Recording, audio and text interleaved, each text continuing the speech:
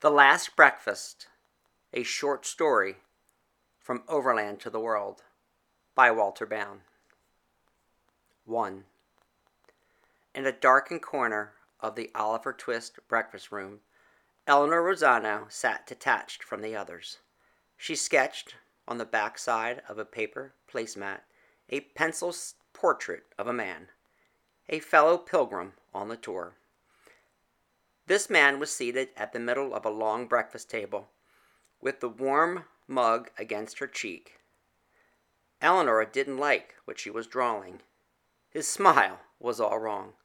She pulled a pink baby blanket she had knitted years ago around her shoulders. The vent above her was cold. She heard only scraps of conversation from the men around the table. The hotel was the Charles Dickens Inn in Lancaster Gate, London. Then she thought about Dominic. Suddenly she tasted her husband in her tea. She forgot about the talk, this man and the doodle, smelling instead the remains of the hazelnut blend on the morning that her husband died. Without a nod from St. Joseph, Dominic had died of a heart attack at work. After all, the patriarch of the Holy Family had died with Mary and Jesus close to him, and at least Joseph had a son for his own. Now the house was kept like Dominic's last morning. 4 months after Dom's death, his coffee mug remained unwashed with the sip stains. The Roman documentary stayed circled in the TV guide, and the travel magazines still waited by the toilet. Did the chill from above come from realizing how ridiculous it was for her getting upset for her husband's pile on the bedroom chair? His clothes were now sealed in a large box in the bedroom because she said she couldn't carry them to Goodwill. A few clothes she did keep: the shirt from his wedding day, ratty old boxers, and his infamous red plaid pajama bottoms full of holes that she stuffed behind her pillow. It helped raise her head. She swore she could still smell him. She would never wash those priceless artifacts, what she had once called embarrassing relics. We're not poor. Just buy new clothes. She only washed the sheets in the same detergent, as always. Some things needed to stay the same. To remember the day Dom died, each Friday, she cooked for herself their last breakfast: scrambled eggs, done well, almost brown, turkey sausage, orange juice with no pulp, the expensive fresh squeeze kind because they deserved it, and an English muffin, again done well, but lightly brown with marmalade jelly. After 2 weeks, she decided to no longer set a place setting for him. It was strange to see the morning sun no longer silhouette her amazing husband, a man who loved her but struggled with his faith, and for not passing along his name and his genes to the next generation. He blamed himself for his lack of manliness and potency, and joked that he should have been a priest or a eunuch. That tore her apart. Her hands soothing him, her lips touching his neck and his ear and his lips, would usually alleviate the shame and the loss of what they both wanted so much. We may not have children, he said many times, maybe even on that last morning at breakfast. But we have each other, Eleanor, and for that, I'm blessed. Hearing those still at the breakfast table at the Charles Dickens Inn, Eleanor seemed to know what the others didn't, that death huddled in the corner like a child. Some talked such nonsense, and such a waste of one's precious time. Eleanor really only knew 2 on the tour: the man she was drawing, Michael Fadden, and Marian Felsen. They were all from the same Catholic church in South Jersey, Our Lady of Snows. There were too many passengers or pilgrims. Who's important? Was she important to know? She didn't know yet. Perhaps if she only selected a few people for the company, that would be enough. Never one to start a conversation, always going along with her husband, Eleanor would smile and answer politely, praying the answer would not start another, hoping to appear friendly and not stupid. Dom used to complain, you open one door to Eleanor and you discover 10 doors to Eleanor, but you only open the door to me. Like her desire to do more than a doodle, she had left doors closed to her husband too. Coming on this tour was one door that opened. Her friend, Marian Felsen, heavy-set and short, perhaps 5'3", had a full face, pasty dough white with hints of rouge, and a mound of short black curly hair. Her nicest feature, hidden under heavy dark eyebrows, was her oval black eyes. Eleanor swiped a glob of white frosting from Marian's mouth, silencing, for a moment, Marian's worries about her precious babies, her cats. Earlier that morning, entering the bistro, Michael Fadden had insisted that Eleanor and Marian join them next time at the pub to hear one of the tour passengers play her banjo. Her name was Molly Reynolds. I don't want to stay out too late, Marian said. You're on vacation, said Michael Fadden, and I'm sure there's a song in your heart that's aching to get out. Eleanor didn't want to hear the song that was trying to get out, even though Patsy Cline's Crazy reminded her of when Dom pulled the car over and they danced by the side of the road. Eleanor told Marian that travel would open her eyes. It was Eleanor who pleaded with Marian to join her. She didn't want to pay the single-room supplement, but then Michael Fadden broke in and said that you didn't need to travel to open one's eyes. Well, it's better than sitting alone in a house in Cherry Hill, Eleanor replied. I just hope my cats are fine, Marian said. Michael Fadden's back faced the portrait of the single gentleman. Black and white caricatures of characters from the novels of Charles Dickens lined the yellow walls of the bistro. Sam Weller, Miss Havisham, Clara Peggotty, Charles Darnay. Michael Fadden, meanwhile, chattered as always, his gentle voice calming the room. Most who remained seated were men. Was Michael Fadden aware of the work she was doing? Looking for inspiration, she studied the sketches on the walls, familiar with only Miss Havisham, the crazed and jilted bride from Great Expectations. Since high school, Havisham had always haunted her. Was Eleanor now a miss too? Was she going crazy? Eleanor had met Michael Fadden during bereavement therapy. This enigma, as she labeled him, would glance at Eleanor more often than he would on the distant and cold grief counselor. Such glances made her uncomfortable. Eleanor had lost her husband, and Michael had lost 2 parents, a terrier, a younger brother, his career, and his faith, all within a year. Marian, too, sometimes joined the therapy sessions when she lost a cat. She had 12, so she was familiar with loss. When not glancing at Eleanor, Michael Fadden would rock back in the rusty aluminum chair, tilt back his head, his long brown hair reaching down his lower back, and stare at the pale, water-stained drop ceiling. Was she examining him just as much? Did he sense her eye? He commanded the group therapy room, too. The laughter, however, alleviated the pain and kept the stains from springing forth fangs from the ceiling. Losing one's faith, after all, is one thing, but for a priest, leaving the church must be something totally different.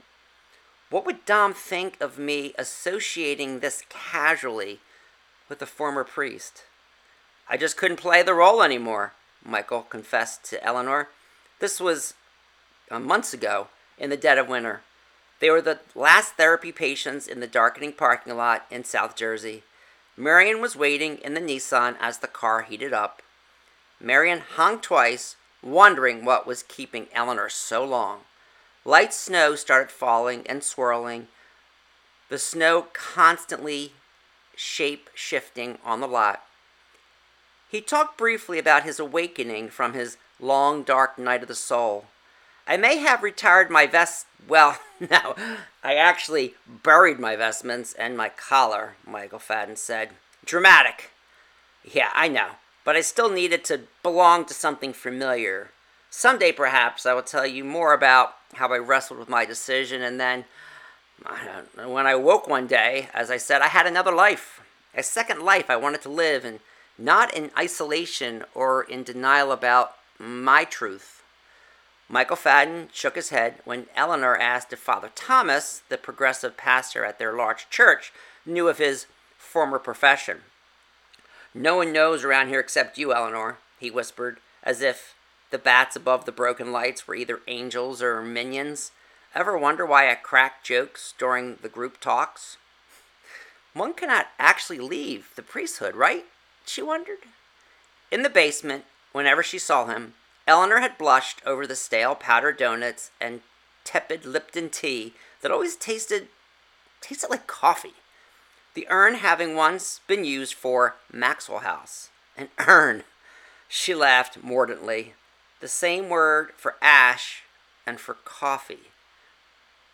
The lack of windows kept anyone from seeing the color shifting on her face. One night they lingered, as usual, talking in the darkened hallway. "Why me?" Eleanor asked. "Why tell me?" Without hesitation, he said he just simply liked her a lot. And for some widows, especially a Catholic widow, dating a non-practicing agnostic priest may not go over too well in the single scene. Can you imagine me on Christian Mingle? Who really wants to kiss a priest? On the cheek, sure, but you know what I mean, right? Michael Fadden lived modestly, renting a room by a lake, working at a local craft brewery, and in his rental woodshop, making things, selling them on Etsy. He thought about teaching. 2 weeks after your husband's funeral, Eleanor, you were back, he said, but you were wearing jeans. Yeah, jeans in church. You didn't have your hair tied in a tight bun. I noticed that right away. So you were watching me all this time. Whatever he replied sounded genuine and flattering.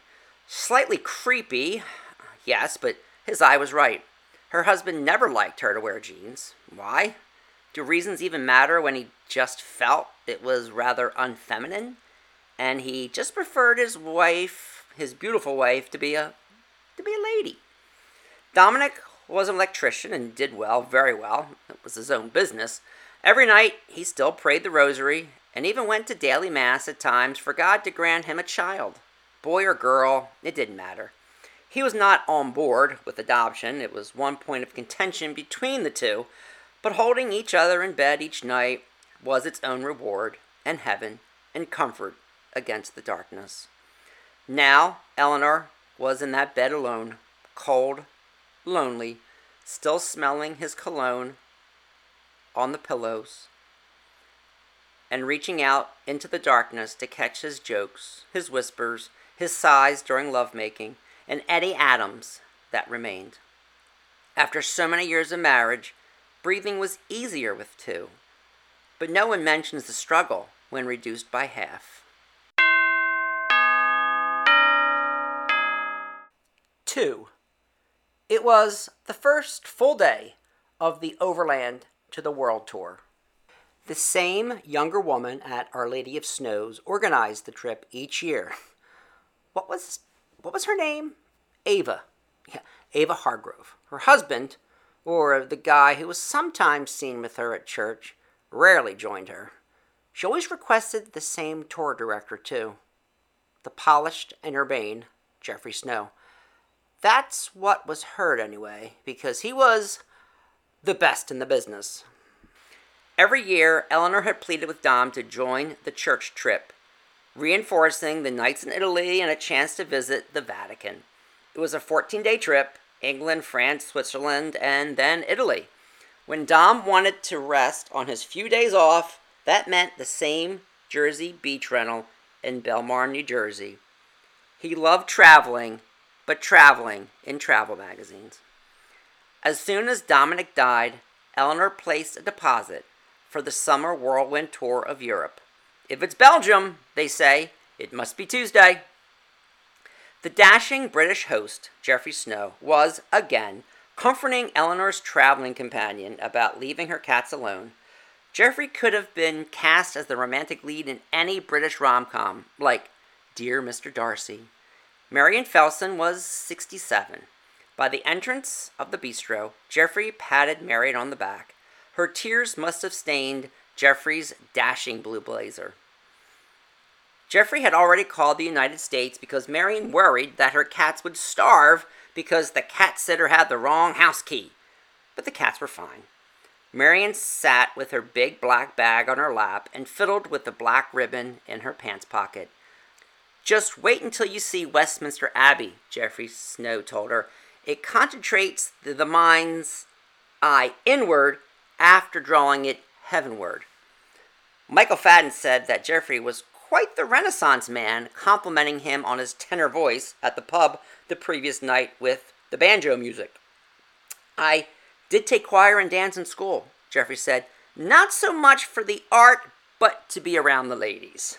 The odds were always in my favor.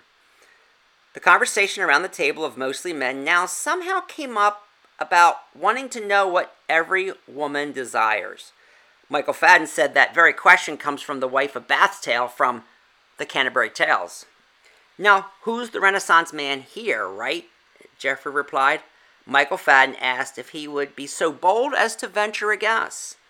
I was wondering if I could perhaps overhear a few responses. Well, that would help me connect a few dots, Geoffrey said, as well as I haven't been so good at the art of women. Well, right.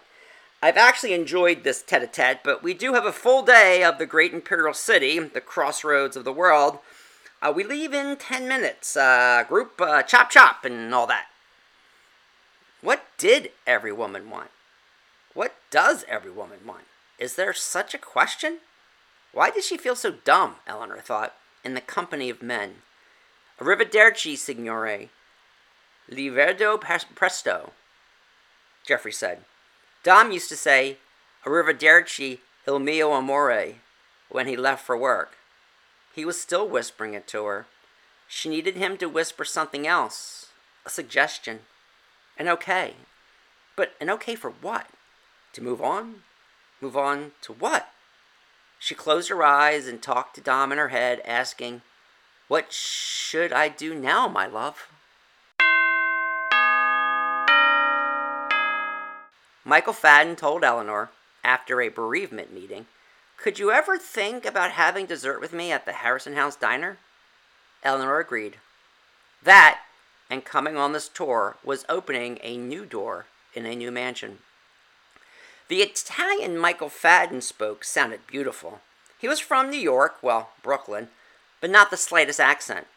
The Jesuits took care of that, he said, among other things.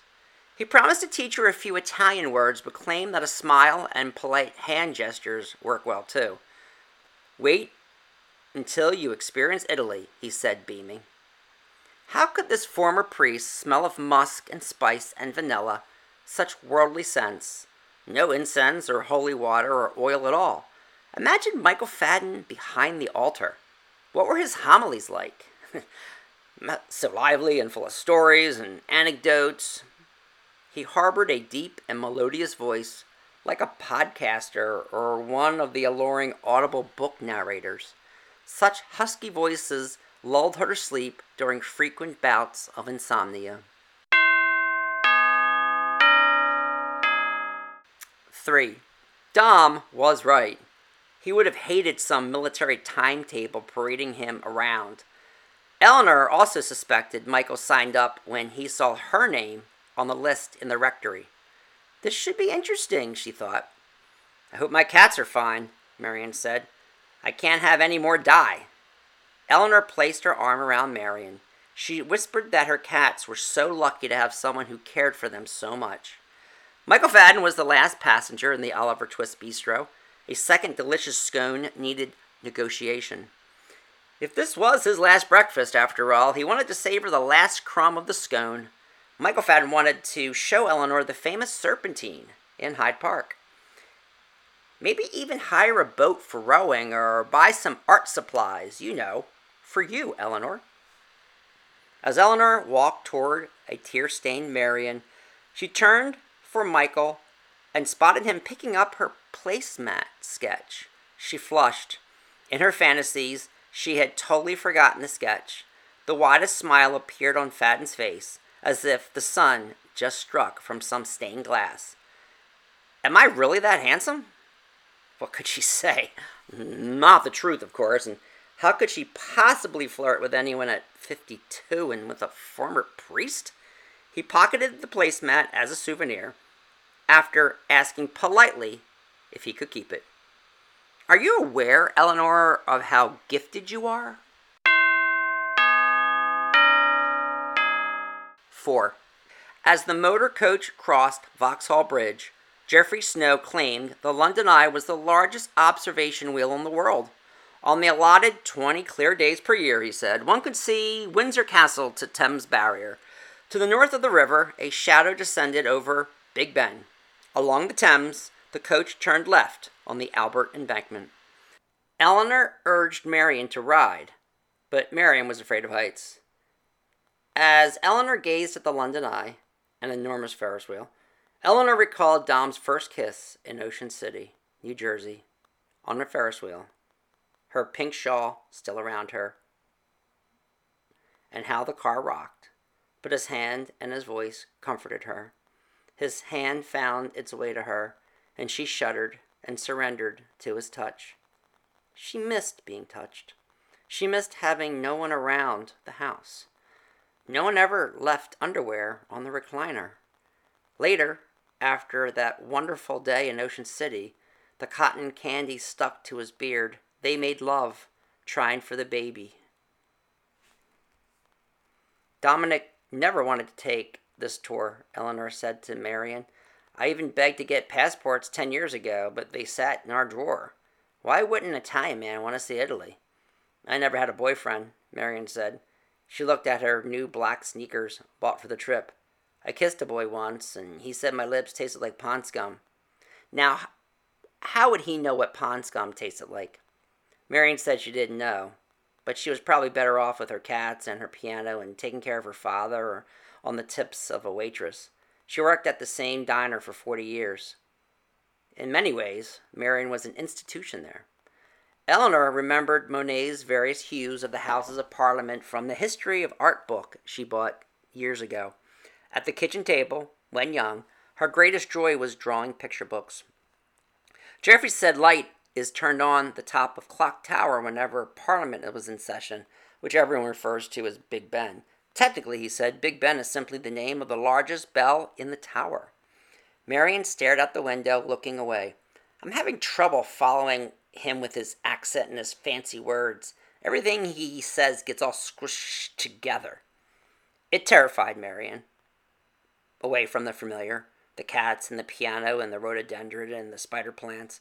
During their flight, Marion complained about work and low tips and the food and beverage manager, the competitive new waitress, and how her nerves made her pour coffee on people.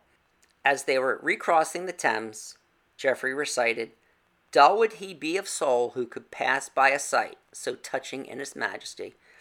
As the coach approached Westminster Abbey, Geoffrey said that after their visit, the balance of the afternoon was free. In the evening, they would attend a West End performance of The Constant Wife by M. Somerset Maugham at the Apollo. It was about a wife who wants to be constant, faithful, but her husband isn't, and everyone knows, and then this guy from Japan returns home, and the constant wife drifts. Let's dress up tonight, Eleanor said. Maybe we'll get new dresses on Oxford Street. Oh, Eleanor, call me Ellie. You're too old to be called Ellie, Marion said. No, really, we'll be two American ladies dressed for a fine night on the town. Oh, I don't want to stay out too late. And I'm too tired of staying inside. Maybe Michael Fadden can take me. 5. With the voices in Westminster Abbey evaporating into the vast expanse, Eleanor whispered prayers to her husband. She stood next to the red velvet-framed gravesite of the unknown soldier. The beautiful stained glass, illuminated by the bright day, reminded her of how her husband complained that new Catholic churches didn't have stained glass or any beautiful statues to give you a sense of God on earth. The Abbey tour guide, Julia, raised her yellow flag. Marion said, I'm getting too old for this. You can sit down. Don't feel like you have to do everything. If I can't walk, I can't work, Marion complained, and I need to work. I'm a couple years away from Social Security. I'm not lucky like you. Julia moved her way through the group as the word lucky seeped its way to the pockets, without holes, of such financial security. Eleanor took this security for granted. If you turn around, you will see the delightful west window, Julia said. It was designed by Sir James Thornhill and William Price in 1735, which is about 40 years earlier than your Declaration of Independence. If you will look to the left, take a seat and relax, Mar, Eleanor said. I'll come back to get you. No, I'll be okay. Enjoying the Abbey, ladies? Geoffrey Snow asked. Michael Fadden was with him. I'm having trouble hearing, Marion mumbled. No one seemed to hear her. She sat on the wooden pew in the south transept while Eleanor stood next to her, her hand on her shoulder, her eyes marveling at the marble-grooved Ionic column as thick as a redwood tree. Julia said the design of the Abbey was meant to draw the eye heavenward. Eleanor saw the ribs of heaven perfectly structured. Julia's yellow flag rose toward the north transept to see St. Edward the Confessor's Chapel, the founder of Westminster. Living is what should matter. That's what's so dear, and Marion wasn't living. She would just sit, wait, and play, and that black ribbon again. Having time alone was a selfish joy, though, she thought. In the sanctuary, the heart of the Abbey, Eleanor stared at the high altar depicting the mosaic of the Last Supper. My last supper with Dominic, she thought, was baked turkey with mashed potatoes. The shrine was a pilgrimage site, according to Julia, for many of the weak and sick who came to be cured. Michael Fadden approached Eleanor. I wonder what our society would be like if, and this was a thought echoed by Joseph Campbell, Michael Fadden inserted, seemingly inspired by everyone looking up, that instead of skyscrapers, cathedrals were still our tallest buildings. You see, commerce is our god now. They ascended the stairs from the ambulatory. What would be the significance of Mother Mary if she never bore Jesus? What would be the meaning in her life? After only who knows how much time alone standing there, Eleanor felt the tug on her paisley peasant skirt. It was one of the two daughters from a widowed mother on the trip. Eleanor suddenly recalled her name, Sarah. She asked if she was all right. Eleanor said yes. Where's your husband? The youngest daughter said. With God, my dear. Who takes care of you? I take care of myself, dear, Eleanor said, and I hope you can too. Us women need to stick together, and maybe even create a new tribe of Amazonian woman warriors. Sarah laughed. She said the words Amazonian woman warriors over and over like a mantra. I don't know what that means, she said, but being a woman warrior sounds fun. Can I fight against the boys at school? That's a question for your mother, Eleanor said. Eleanor and Sarah stood before the beautiful bronze gates at the Lady Chapel. Julia commented on the lovely vaulted roof, so delicate and intricate that was completed in 1519 in the great Tudor style. Eleanor thought it looked like lace. Light flooded through the front windows that illuminated, for a moment, the floating particles. The tour guide Julia appeared with her raised yellow flag. How did she get ahead of the group? Well, we'll see the most endearing corner of the Abbey to the British people, she said. Poet's Corner. Michael Fadden appeared. Sarah ran toward her mother and older sister. Whenever he went, Eleanor's eyes followed him. She would occupy a square on the floor where he stood, close her eyes, and breathe him in. She felt her body grow warm. She tightened her arms around her bosom and closed her arms like a vice, feeling the pleasure of what she so missed. Michael Fadden gave Eleanor too much distance on this trip, she thought. Perhaps he's protecting me, giving me time to think. Such a gentleman. But I want him to kiss me. I want to touch those hands. Even those hands hardened by all the woodwork he does. She saw his pictures on Etsy of his work and almost bought a few pieces under assumed name. Would Dom want her living alone? There is freedom in death, after all, but freedom to life, too. The light that poured through the double semicircle windows provided excellent contrast. The image would have to linger in order to put it down on paper. and more than a paper placemat. Was this all a betrayal to Dominic? The warmth of the chapel forced her to take off the baby blanket. Standing alone made her consider remarrying. She never kissed another man romantically, let alone. Her life was so enmeshed in his that she never could disengage herself, even from his memory. She whispered the line, "Till death do us part." At church there must have been single, older gentlemen, but she didn't mix too well because the social interactions seemed too cliquey.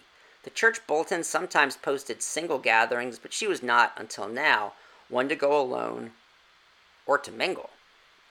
Now, a handsome, intelligent, and a single man commented on her doodles. Could she be reborn? In spite of loving me, Dom never asked what I wanted outside of deciding on restaurants and wallpaper, that kind of stuff. And what would I tell Jeffrey if he asked again what every woman wanted? Was there an answer? Did women know what they really wanted? If he asked when she was 17, her answer would be to have a good husband, and her prayer was answered. If he asked it when she was 21 or 20 years after that, she would have said children. If he asked the question when she was 45, with her prayers unanswered, she would say to remain a devoted wife. But now the answer to the question was unclear. The normal progression uprooted. Was not she going to choose to live by watching TV alone, nor looking through photo albums or making obligatory runs to church every week without swallowing? Bringing Marion on the trip, trying to open Marion's eyes to life, may have been a good excuse to justify the simply selfish reason of not wanting to do it alone, and there being no one else. Marion was not adventuresome.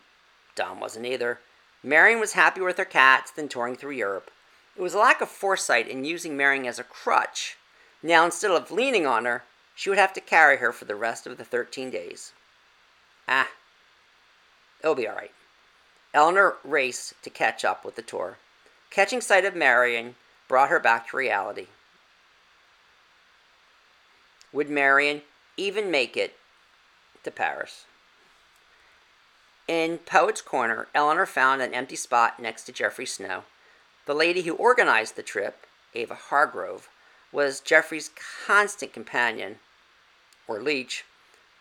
She wasn't sure yet. Ava seemed annoyed that Eleanor was so close to Jeffrey, but proximity with smart people equaled greater access to knowledge.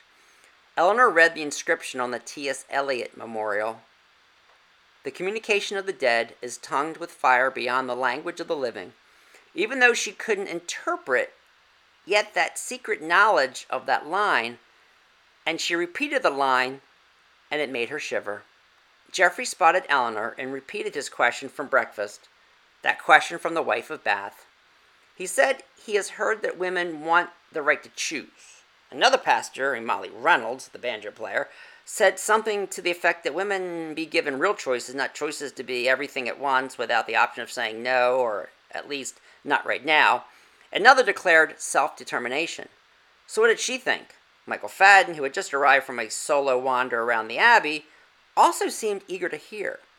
"I don't know about that, Mr. Snow," Eleanor admitted. "I would say that the simplest answer is to ask. It varies from woman to woman." "Yes, one does not apply to the whole," Jeffrey said. "Logic. Brilliant." "And keep asking," Eleanor said. "It'll change. Or it may change. Just listen." "That's brilliant," Jeffrey exclaimed. "Listening. I gotta try that." Michael Fadden placed his hand gently on her shoulder. She shivered. The small group formed a semicircle ring that stood apart from the larger group. Julia officially ended the tour. Eleanor asked Michael Fadden where he had gone when they were in the sanctuary. "I wanted to leave you in prayer," he replied. "How did you know I was praying?" Eleanor asked him. "The way you looked at the windows." Eleanor fell silent, thinking of him as yet another lovely man in the world. Could there be more than one? Eleanor swept her arm around the room. "I guess you have read most of these authors. A single gentleman has so much time on his hands," he said, "but books are only one type of comfort. I'm tired of reading about life. The letter kills, you know.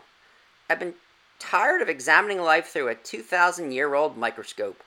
He pointed at Eleanor's feet. "You're standing on Charles Dickens." "Oh, Miss Havisham!"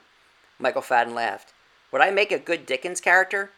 "Dickens didn't really write women too well," Michael Fadden said. "Mostly two-dimensional, sentimentalist, so I'm not sure he'd get all your depths and dimensions, but can any man? As long as I'm not Miss Havisham." Where did Marion go? He wondered. He was concerned. Eleanor was concerned too, like a mother. Marion really needed the attention and the reassurance of an anxious child. Eleanor grabbed him by the hand and away from the tour group. She led him back to the privacy of Poets' Corner. The souls of some of Britain's best writers and luminaries were swirling around them as if to sanctify her decision. And by the statue of John Milton, she kissed him. It was soft. They looked at each other for the longest time. Her body grew warm. There was still fire there. There were still flames. Such flames would not consume her until she, too, passed into the next world. Then he kissed her longer. He kissed her with his eyes open. That was weird, she thought. But when she asked why, he said, "It was as if I was kissing heaven, but my feet are on solid ground, and I just needed to see if you were indeed real." If you were indeed real.